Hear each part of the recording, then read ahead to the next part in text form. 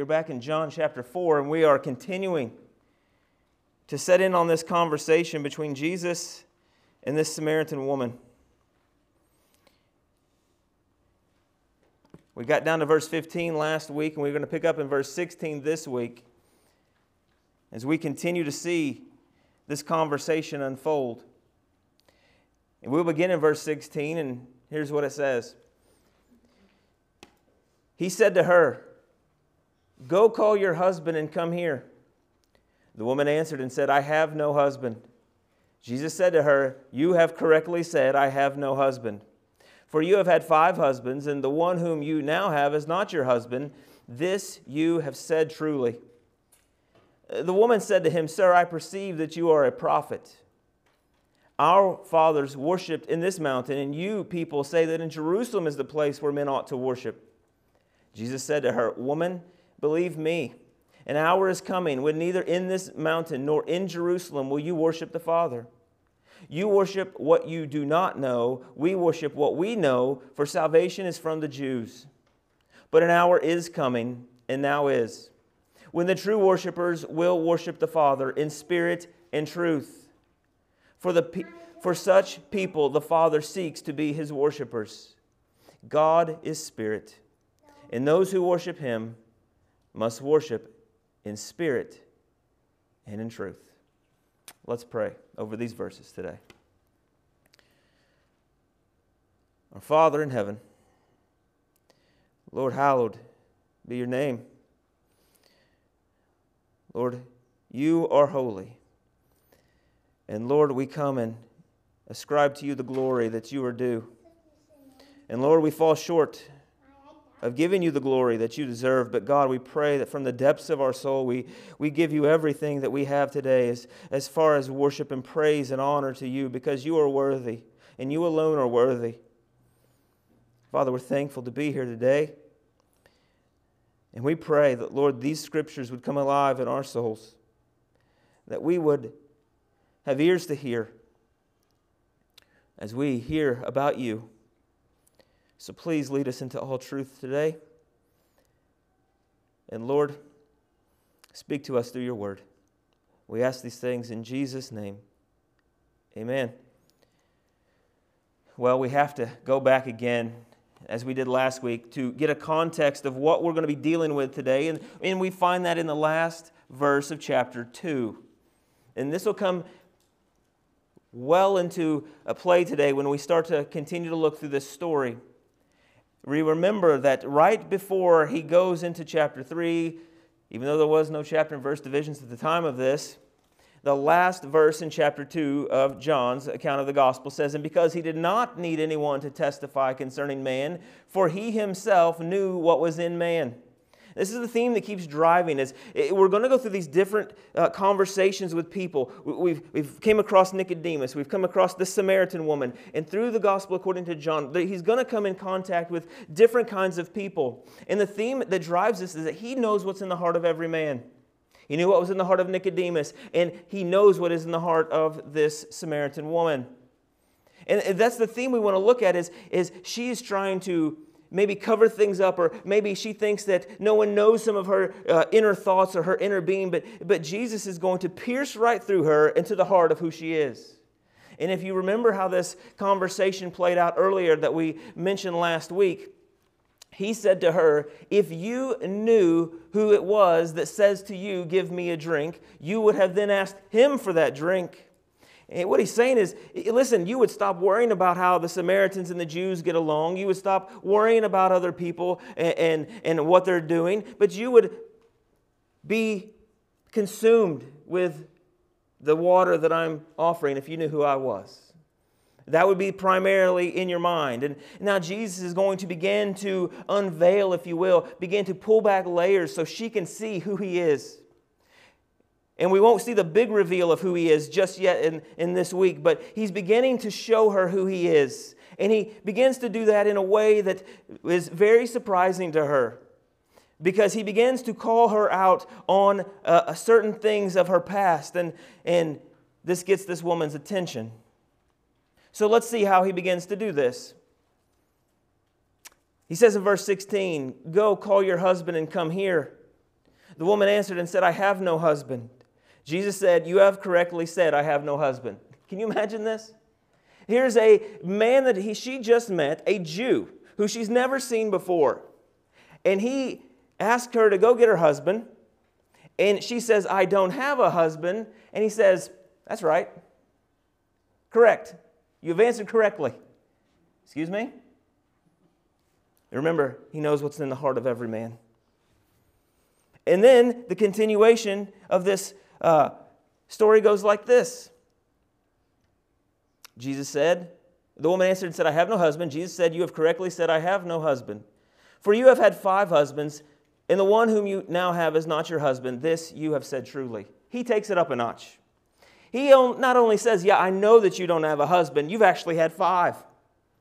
You remember when we said that so many times people will go back to the well because they're thirsty and they think they can find that soul-quenching substance in other people. And maybe this woman was the same. Maybe she was so empty and she thought that she would find it in a marriage or a second marriage or a third marriage or a fourth marriage or a fifth marriage, and she never was going to find what satisfied and quenched her soul.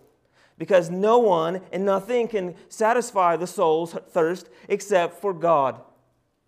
And he says, you've had 5. And the fact that you don't have a husband, that's correct because you're living with one now. Can you imagine? He calls out her past. Says you've had 5 husbands and you're currently living with one now. Jesus is God and He knows what's in the heart of everyone.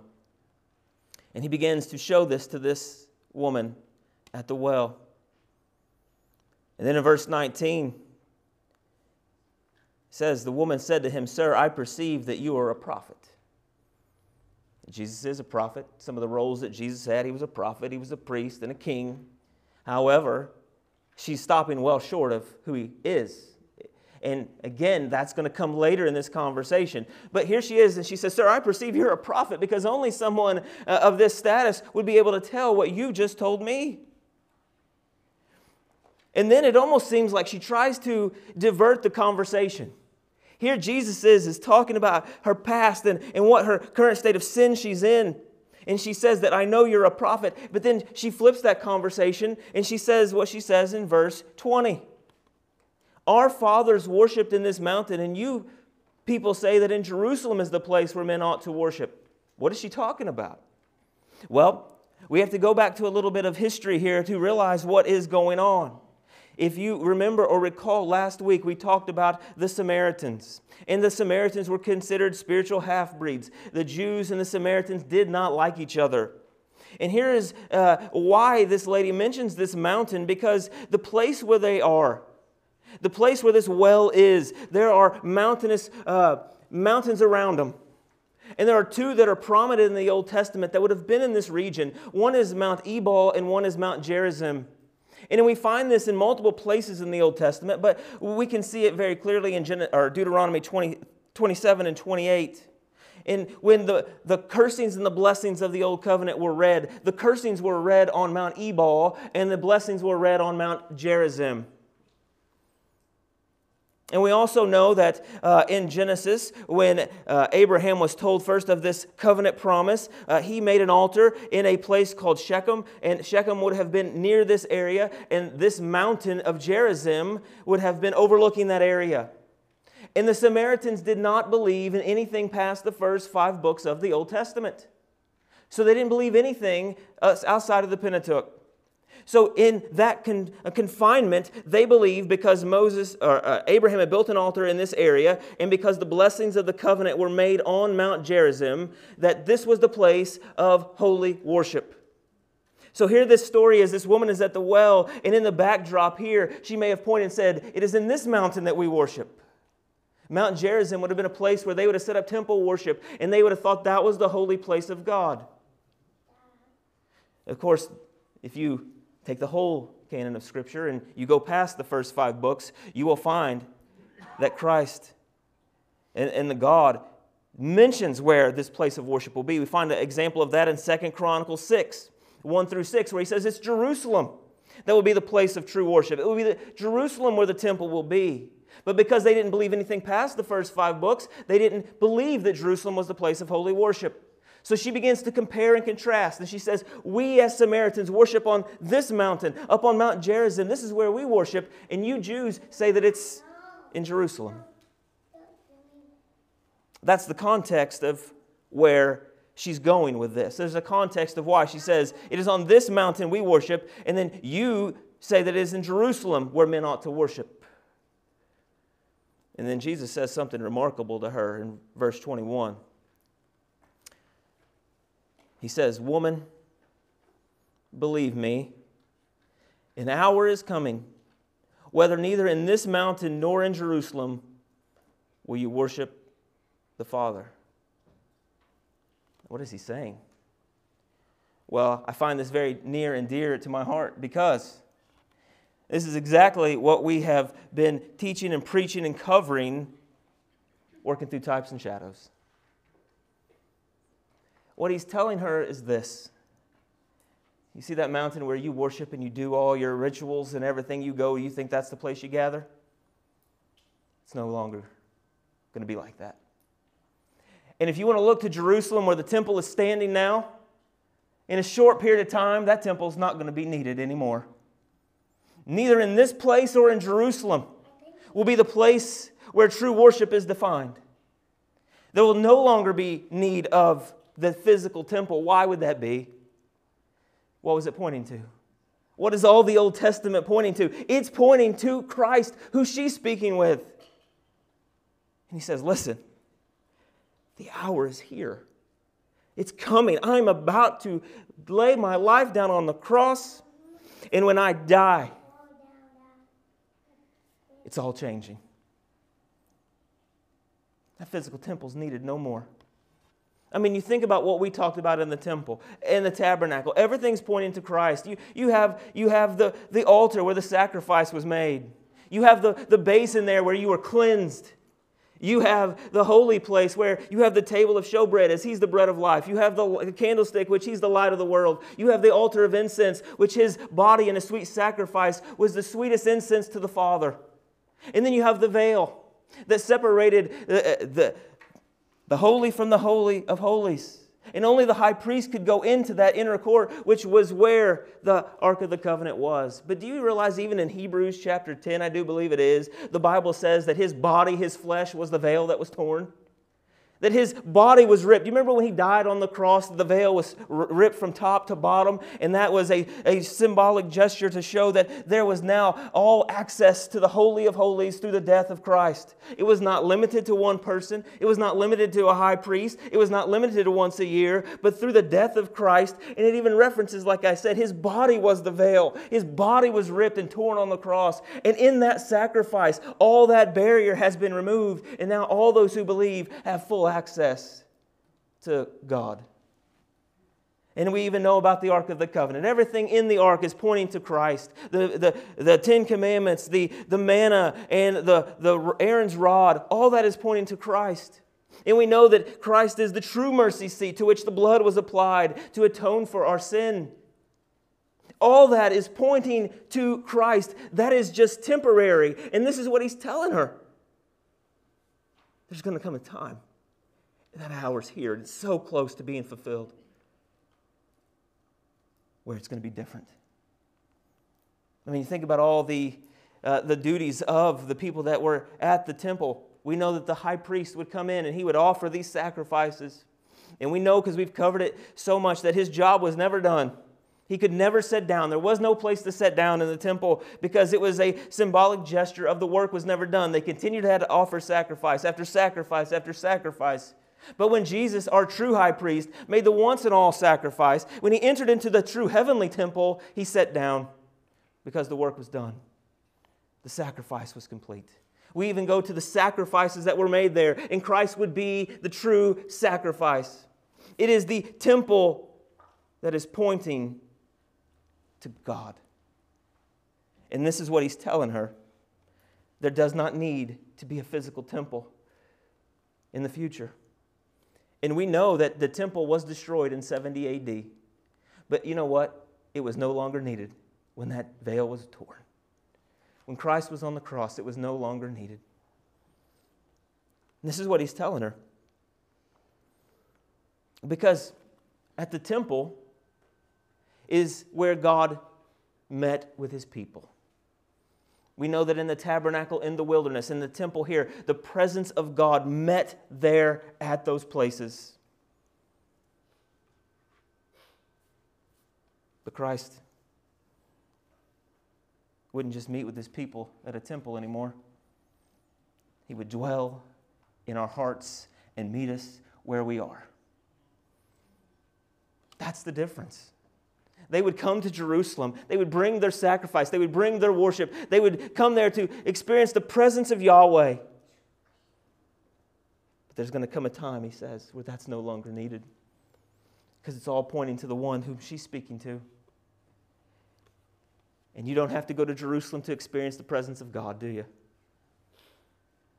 Because you experience the presence of him right here today. The physical temple is no longer needed. Gerizim, nope. Jerusalem, that's where I said it was going to be. That's where I put my holy place, but it's coming a time where it's no longer needed. This is what he's telling her. He says in verse 22, you worship what you do not know. We worship what we do know, for salvation is from the Jews. What he's telling her here is that she worships in ignorance.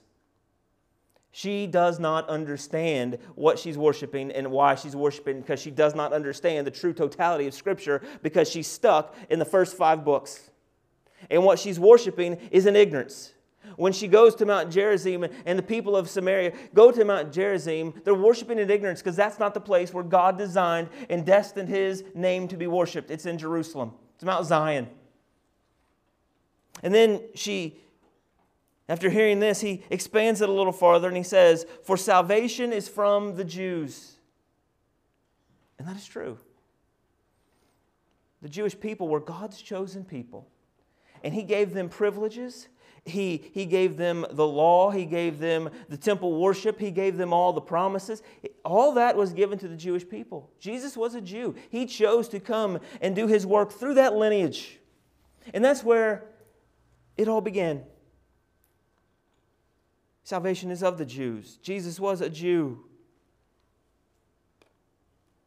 And we, as Gentiles, are the wild olive branches that have been grafted into this root of the olive tree. But salvation is of the Jews. And even though there's a partial hardening right now on all the Jews, there will be a time when that hardening is removed.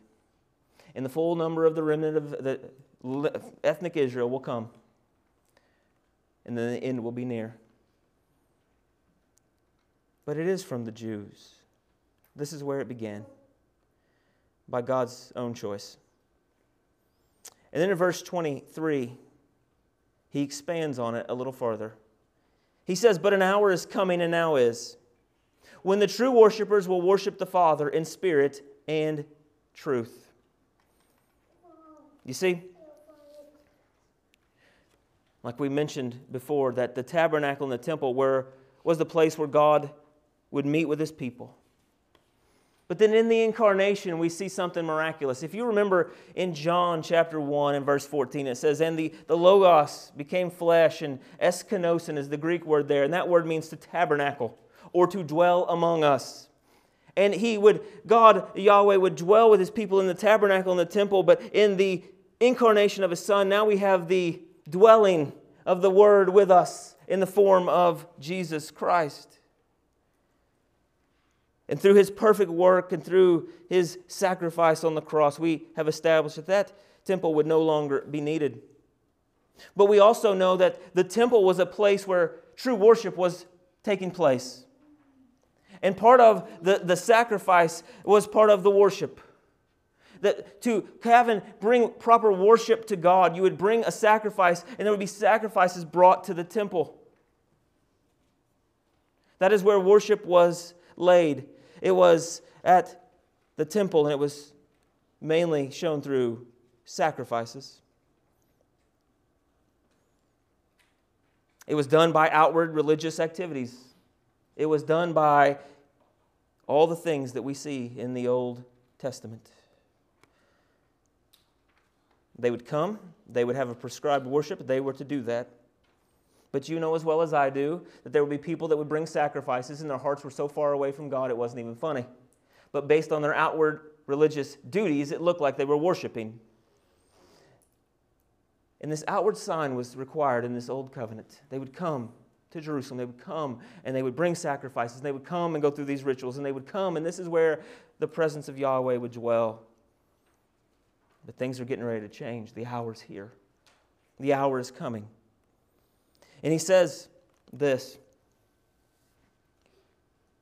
when the true worshipers will worship the Father in spirit and in truth. You see, with the death of Jesus, who was the true sacrifice, the temple worship was soon to be replaced with worship that the Father would be seeking in this new covenant. And what is that worship? You know, so often we come and we just use that term so frequently and so unknowing sometimes. And across the churches worldwide, we have worship leaders, we have worship services, we have we say it's proper worship, but there's a certain worship that the Father's seeking. And what does he mean here by spirit and in truth? Because if we are trying to please the Father, then we should know what that is. And let me just draw your attention to this really quickly. So many times, and rightfully so, we worship Jesus and Jesus only. Right? Where's the heart of your worship? It's to Jesus. Or we may throw the Holy Spirit in there every now and then. But do you know who I believe gets left out of the worship? Is the Father. The Father. What do these verses say? These are the worshipers that the Father is seeking. These are the worshipers that is pleasing to the Father. And so often we just overlook the Father. It's Jesus, Jesus, and it should be Jesus. He's triune. We should worship Him in His triune nature. But we should also not forget about the Holy Spirit. We should not forget about the Father. Do you know why you're a Christian today? Because of the Father. The Father set His heart's affection on you, and He is the one who elected you from the world's, for the world was. That's what Scripture teaches. It's the Father. Think about when Jesus in the New Testament tells us how to pray. What does He say? Our Father in heaven, hallowed be your name. Your kingdom come. Your will be done. When's the last time you praised the Father? Worshipped the Father? Because the Father sent the Son to speak the words of the Father, to portray the Father, to exegete the Father. That's what He did. And then He sends the Holy Spirit to what? To point back to the Son. And who's the Son pointing to? To the Father. You see, if we're not careful, the Father gets pushed to the background. But these verses are the kind of verses that are speaking to the Father. And these are the true worshipers that the Father is seeking. And let's hear what that is. What does it mean to be worshiping in spirit? Let's start there. The term spirit here is speaking of a spirit that is not an outward worship. It is not a just going through the motions worship. But this is a worship that is true and sincere from the heart.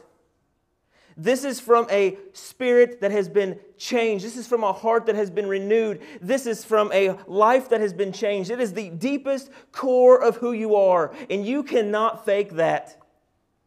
Remember the temple. They went and it was outward religious festivities. It was, I'm going to lay this sacrifice down. I'm going to bring this sacrifice down. The worship was done in those mannerisms and in those ordained activities. But now it's going to be different. It's going to be in the heart. It's going to be done from a heart of sincere, true worship. Think about what the New Covenant says. He says, I will write the law on their hearts. Not on tables of stone, but in their hearts. You want to worship Him in spirit? It is from the innermost being of your soul. and spirit. The spirit of man, the spirit that has been changed by God, will produce true worship that is done in spirit. And then the Spirit of God directs us in that worship, directs us on how to worship Him properly, which we'll get to that in just a moment. The worship that the Father is seeking only comes from a heart that has been born again and changed by the power of God, as God the Holy Spirit is indwelling us by the Holy Spirit. And we go back to where we started. He knows what is in the heart of every man, doesn't He? Nicodemus, he was going through all the outward external rituals. I say the prayers. Remember the Pharisees, what they were accused of? Saying long prayers to be heard.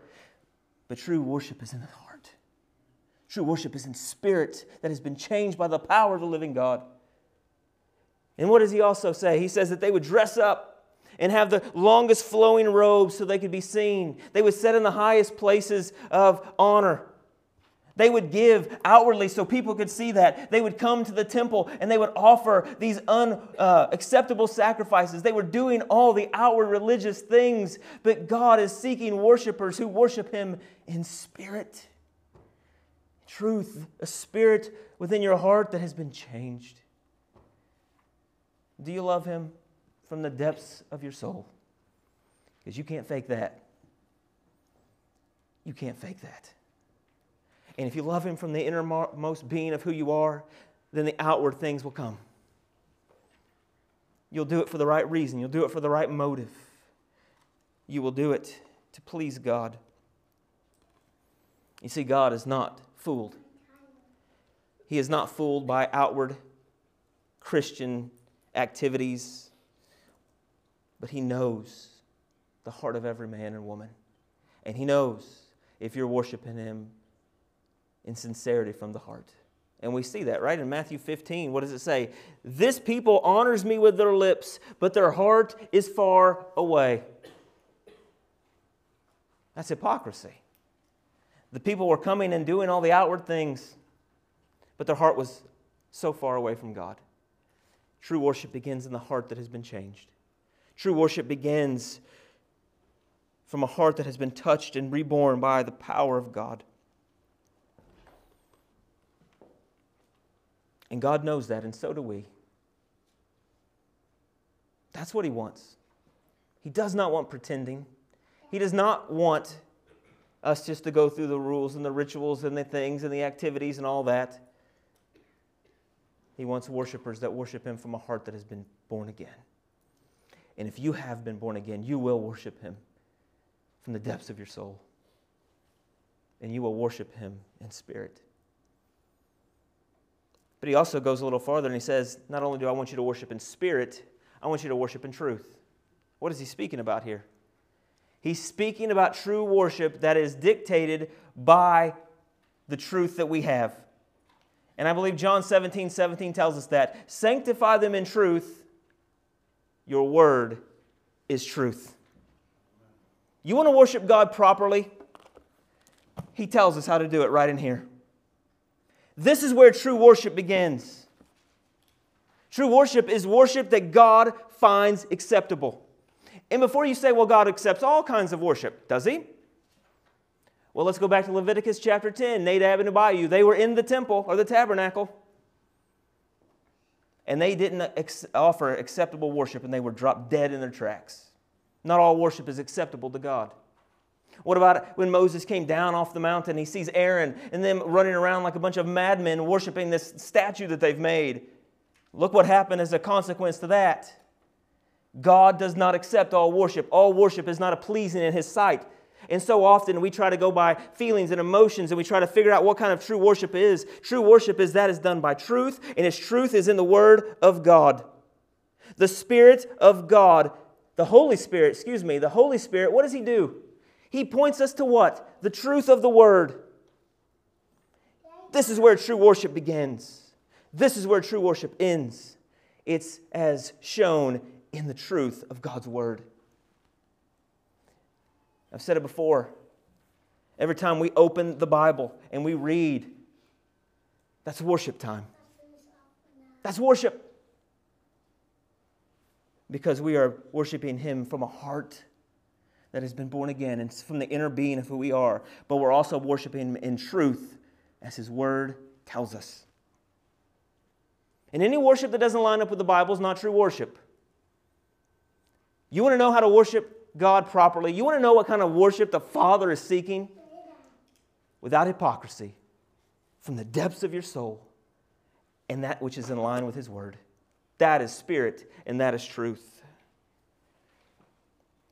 We do not get to decide what worship is, but it must be in line with His Word. And just so we have some examples here, let's give some examples of what true worship looks like in our lives.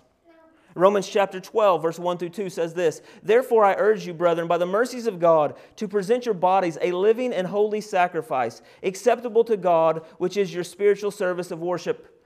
Now remember, the temple, what would happen? They were required to bring a sacrifice. Remember? Because worship and sacrifice go hand in hand. And coming to the temple, you would do these rituals, you would do these things that He commanded, and you would bring a sacrifice. A sacrifice was offered for worship. But He says, like He's telling this lady, it's no longer going to be needed. Because you're going to bring a sacrifice for worship, all right, but it's not going to be a physical lamb. It's not going to be a physical animal that you're bringing to me for worship. If you want to know the kind of worship that the Father is seeking, the worship that He wants, the sacrifice that He wants, it's you. It's your life. It's every ounce of you. It's your being that He wants. He wants you to present your body, your heart, your mind, your soul, your actions, the talents that He's given you. He wants all of that being presented back to Him as a sacrifice. Remember, the Old Covenant that we're talking with this lady about, the Old Testament, brought physical sacrifices. That's where God met with His people. They brought sacrifices to worship. He says that the hour has come where that's no longer going to be needed. Because through the death of me and through my resurrection, it's going to change. And now I'm going to meet with you in your heart through the Holy Spirit. That's where I'm going to reside. That's where I'm going to dwell. And here's the sacrifice that I want. Here's what true worship is to the believer. You bring yourself as a sacrifice and lay it down before God. That is true worship. So before we come in and we say, well, let me just worship God in this service today, here's the question. Have you laid your life down as a sacrifice to Him all through the week leading up to today? We don't just come into this place on a Sunday and be like, it's time to worship. Worship is every day. And it commences on the Lord's Day when we gather all together and in corporate worship we sing and praise God. But have you and I worshiped properly? It says this is our spiritual service of worship. Have you done that? Have you laid your life down every day and sacrificed to God? Remember, think about those animals. Here's the sacrifice. Here's the worship. Have you come every day and laid your life down and said, here I am. From the depths of my being, I love you. And whatever you want, I give to you. Here's my talents. Here's my abilities. Here's my time. Here's my effort. Here's my heart. Here's my mind. Here's everything. I lay it down to you. And that is worship. That looks different than a lot of services we see around the world today, doesn't it? We see worship as those who are running around and acting crazy and doing this and hooping and hollering. That's not true worship. We're going to see that in a minute too. It starts with you sacrificing your life to Him. That's where worship begins. And it can't just start on Sundays, 30 minutes before church as you come in this door. These are the worshipers that the Father is seeking. That comes from a heart that loves Him every second of the day. It says, do not be conformed to this world, but be transformed by the renewing of your mind, so that you may prove what the will of God is, that which is good and acceptable and perfect. Now listen to Hebrews chapter 12, verse 28. He gives us a clue here of another view and another clue of what worship looks like. It says this, therefore, since we have a kingdom which cannot be shaken, let us show gratitude by which we may offer to God an acceptable service with reverence and awe.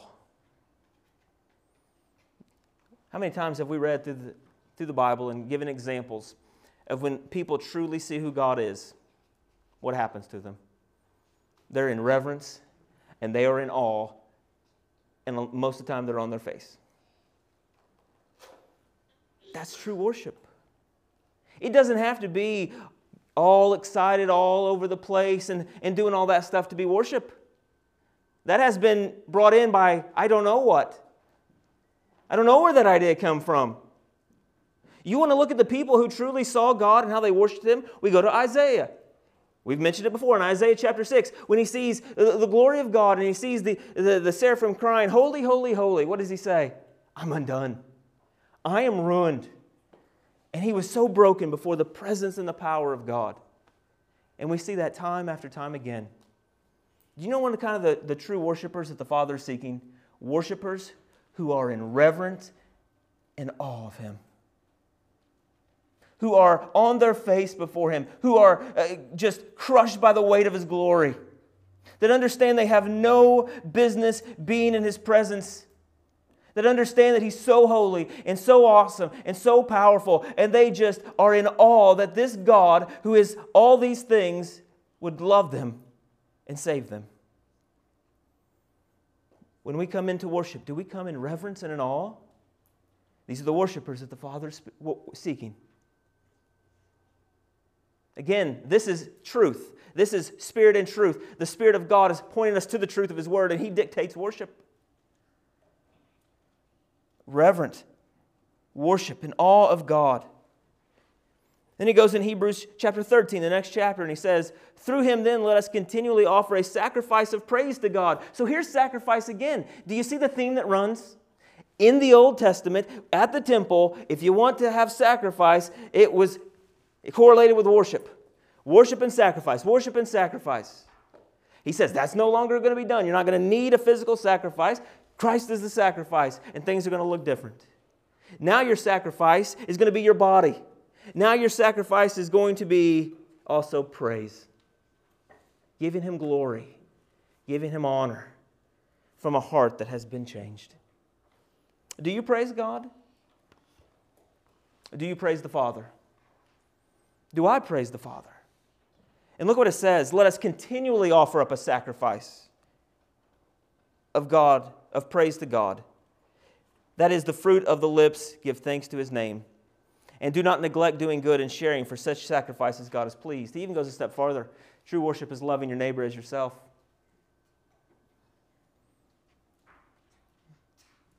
Looks different, doesn't it?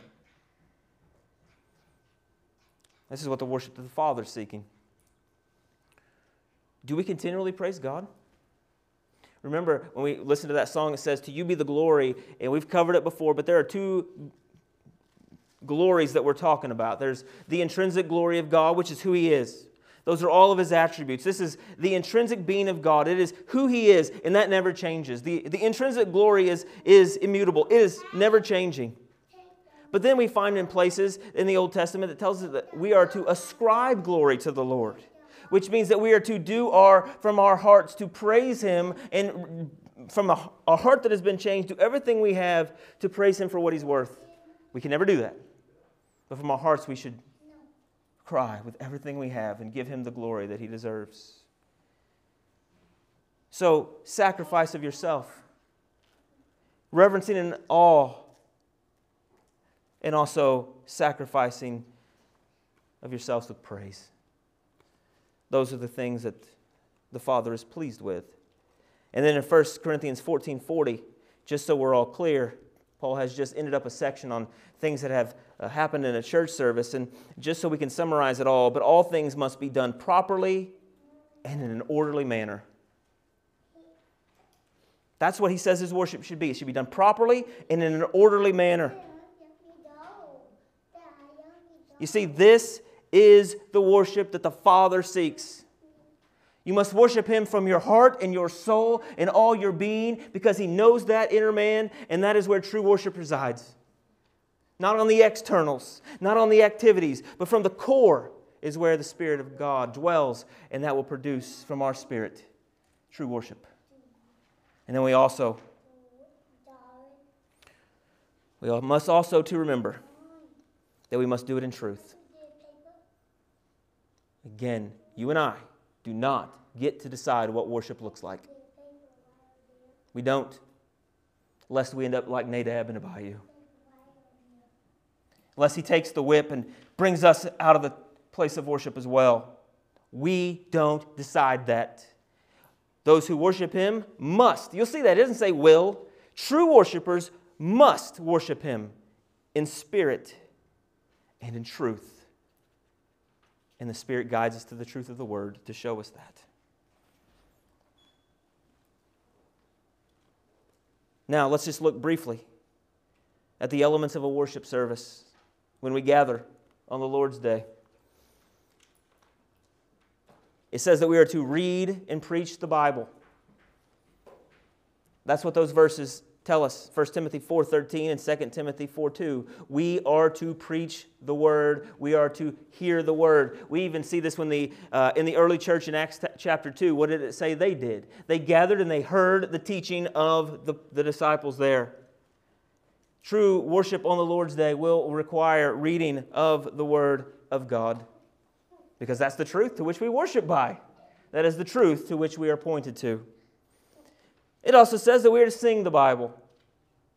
We are to sing a praise to God. It says to give us a praise to His name and to ascribe to the glory due His name. That singing is acceptable in the eyes of God. And a good place to start is if you ever want to just, even at home, not even talking about being here, if you ever want to just sing to the Lord, start in the book of Psalms. Because Psalms is the book of prayer and a book of songs. And these would have been sung. The book of Psalms would have been sung. Can you imagine that? You want to sing the Bible to God? That's acceptable worship. You're like, I don't have anything to sing. I've listened to the same songs over and over. I don't know how I'm going to sing or praise God today. Well, take open your Bible, flip to the book of Psalms, and start singing it. Because that is dictated by truth. You know who inspired the words in Psalms? The Holy Spirit, which is truth. And you want to sing praises to God, you sing through the Psalms and see how it changes your life. Prayer is also supposed to be proper worship. Remember when He cleansed the temple, He says, this is my place. This is the place where I've called by, the Father's called by His name, and it's supposed to be a place of worship. A prayer. A house of prayer, but you've made it a den of robbers. Prayer is a way we worship the Father. As we worship Him and surrender to His will and give Him glory that He deserves. This is true worship. This is the worship that the Father is seeking. But again, all of these come from the heart and are dictated by the Spirit of God leading us to the truth, which is His Word. And here's the last one we'll mention. Another element of worship when we gather together. This is why I believe this is so important. We talked about it a little bit on our midweek service that we are persecuted for righteousness' sake. And so many times we feel like we're all alone when we're in the world. But when we come together, we are here to encourage one another. And you know what? I believe you've experienced that before, where you may have experienced something through the week, but if you can just get here and talk to somebody about it, if you can just text somebody about it, you are not alone. You have someone there to encourage you. And that's what the Bible tells us. Do you realize the Bible tells us to be in church more and more and more and more and more and more and more as the day is drawing closer to Him? Not less. We're to be in church more. That's what we find in Hebrews chapter 10, verse 25. Again, what is worship? Worship is in spirit from the heart that has been changed. It is sincerity. It is purity from the heart. It is not false worship. It is not hypocritical worship. It is true worship. And it is dictated by the Word of God. He says this in Hebrews chapter 10, verse 25. Not forsaking our own assembling together, as it has the habit of some. So some have gotten to the habit of not gathering together. But we're to gather more. Why? To encourage one another. And all the more as you see the day drawing near. Did you see why you're also supposed to gather to worship? To love your neighbor as yourself. Because look around. You've come to worship God. But the Bible says you've also gathered to encourage one another.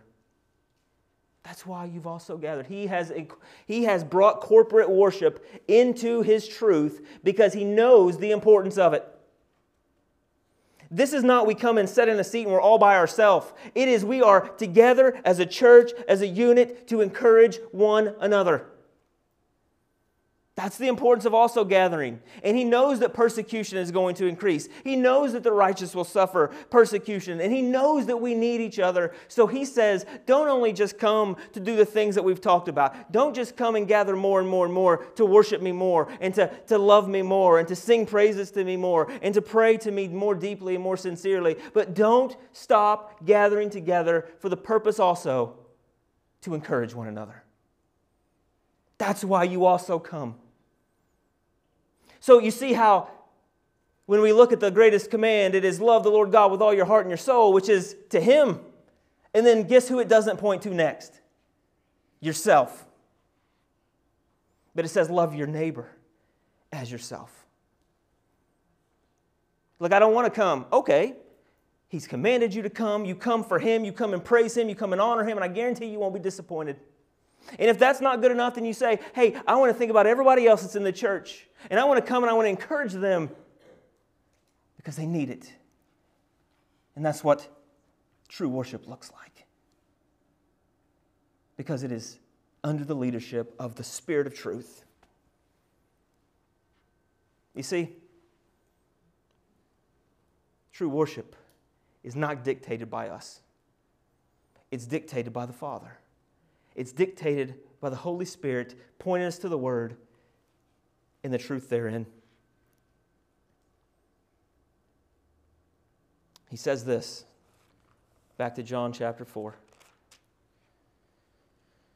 It says, but an hour is coming and now is when the true worshipers will worship the Father in spirit and truth, from the heart, with sincerity, and under the authority of Scripture. For such people, the Father seeks to be His worshipers. That's a big statement. These are the people that the Father's seeking. That's the worship that He wants. And it's very hard to say, oh, we love Him, and then despise what He says that He wants in worship. Because if you love Him, what does He say we'll do? Keep His commands. You see, if you look around the churches across the world, they'll say, well, worship means this, and it really looks like this, and here's what I want it to be like this, and here's the way it has always been here, and this is the way. No one cares. That's not the point. The point is, what does the truth of the Word of God say? Because that is where true worship lies. From a heart that has been changed. From a heart that loves Him with every fiber of their soul. From a heart that gives everything to Him and cries out to Him in worship and praise continually and is guided by the truth of the Bible in true worship. You see, it says this in verse 24, God is spirit, and He is. He's the invisible God. That's why He's omnipresent. And that's the miraculous part of the incarnation, to where the Spirit of the Logos would have joined with humanity and become flesh to make the invisible God visible. But God is spirit. That's why He's everywhere. That's why He's omnipresent. And it says those who worship Him must worship in spirit and truth. Now think about this just for a second as we close.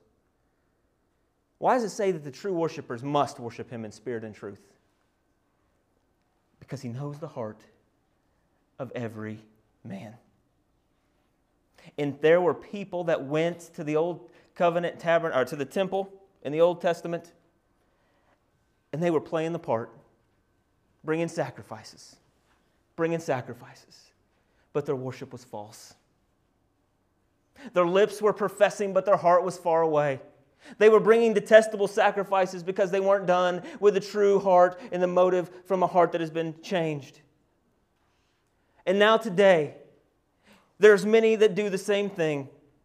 There are many people that sit in the church who will raise their hand and will cry and will run around and they will do all things claiming that they are led by the Spirit of God all day long, but it's not in line with the Word of God and their heart has never been changed and they do not offer the worship that the Father is seeking. And those who offer this worship Those who offer the worship from the heart. Guess what kind of heart that is? It's a heart that's been changed. It's a heart that was dead and been brought to life. It was the heart that was in the tomb, dead in sin. But by the power of God, it has been raised to spiritual life. It is that heart and that heart only that will worship Him in spirit and in truth. Because that gets to the heart of the matter. That gets to the inner man. It gets past all of the rituals, all the festivities, all the outward signs, and it pierces to the soul. And those who worship this way have been changed. That's why these worshipers must do this. All the worshipers that worship Him properly will do this because they've been changed.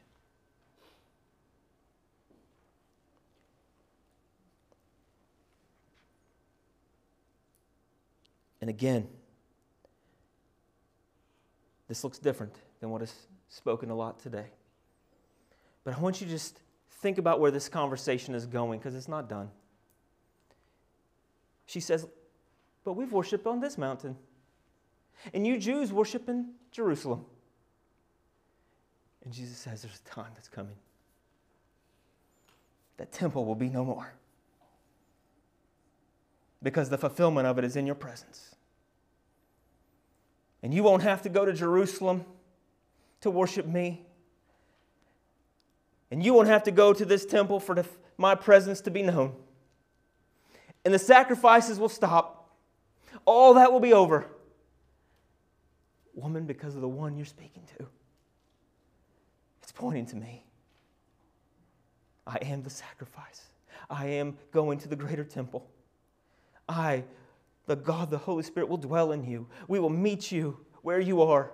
Your heart will be changed, and that is where true worship will reside, in a heart that's been changed. He's given her a type and shadow lesson she doesn't even know.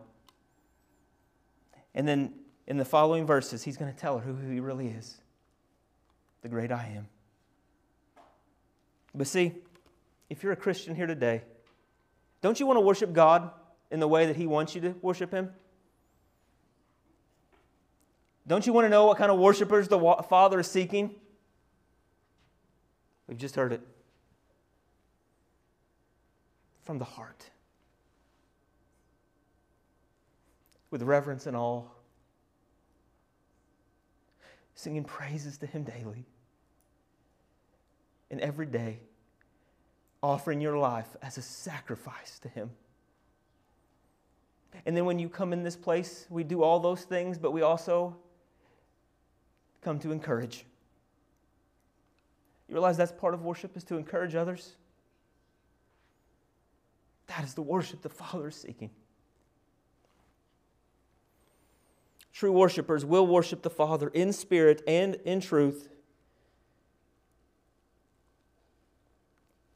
as those are the worshipers He is seeking. And the Father is seeking those worshipers. The question I want to end on today: if He scanned this room, would He find those worshipers? Let us pray. Father, I thank You for this word. And I thank You for the truth of it. And Lord, it's not easy to hear these words, because so often we fail. So often we lose sight of what true worship is. Lord, so often we become selfish, thinking that it's all about us. It has to fit our needs and our desires and our wants. But that's not worshiping in spirit and in truth. Lord, let us go back to where truth is found in Your word, and let us examine what true worship looks like. And Lord, let us begin to pray that You would change us and conform us into that worship. And Lord, we thank You that from our hearts we can worship You in spirit and in truth, because You've changed us. And Lord, we're so thankful that we do not have to go to a temple. We do not have to do all those things that were once required, because they were pointing to you. And Lord, you have fulfilled it all. You are the sacrifice. You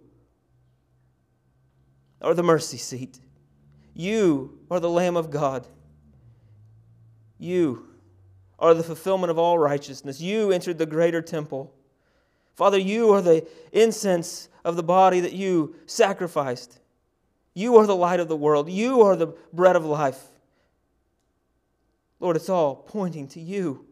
You are the high priest who sat down because the work was over. The temple was no longer needed, the physical temple, because of you. You are the veil that was torn so we can have access to God. So let us rejoice. And Lord, let us know that we can worship you here. You came to us. You have dwelled among us. God, you are living inside of us. And now we worship you, Father, in reverence and in awe, with worship of song and in prayer. And Lord, let us encourage one another today. Lord, you are seeking these worshipers. And Lord, when you are seeking, let us be among those whom you find that worship you this way. To you be the glory. In Jesus' name we pray. Amen.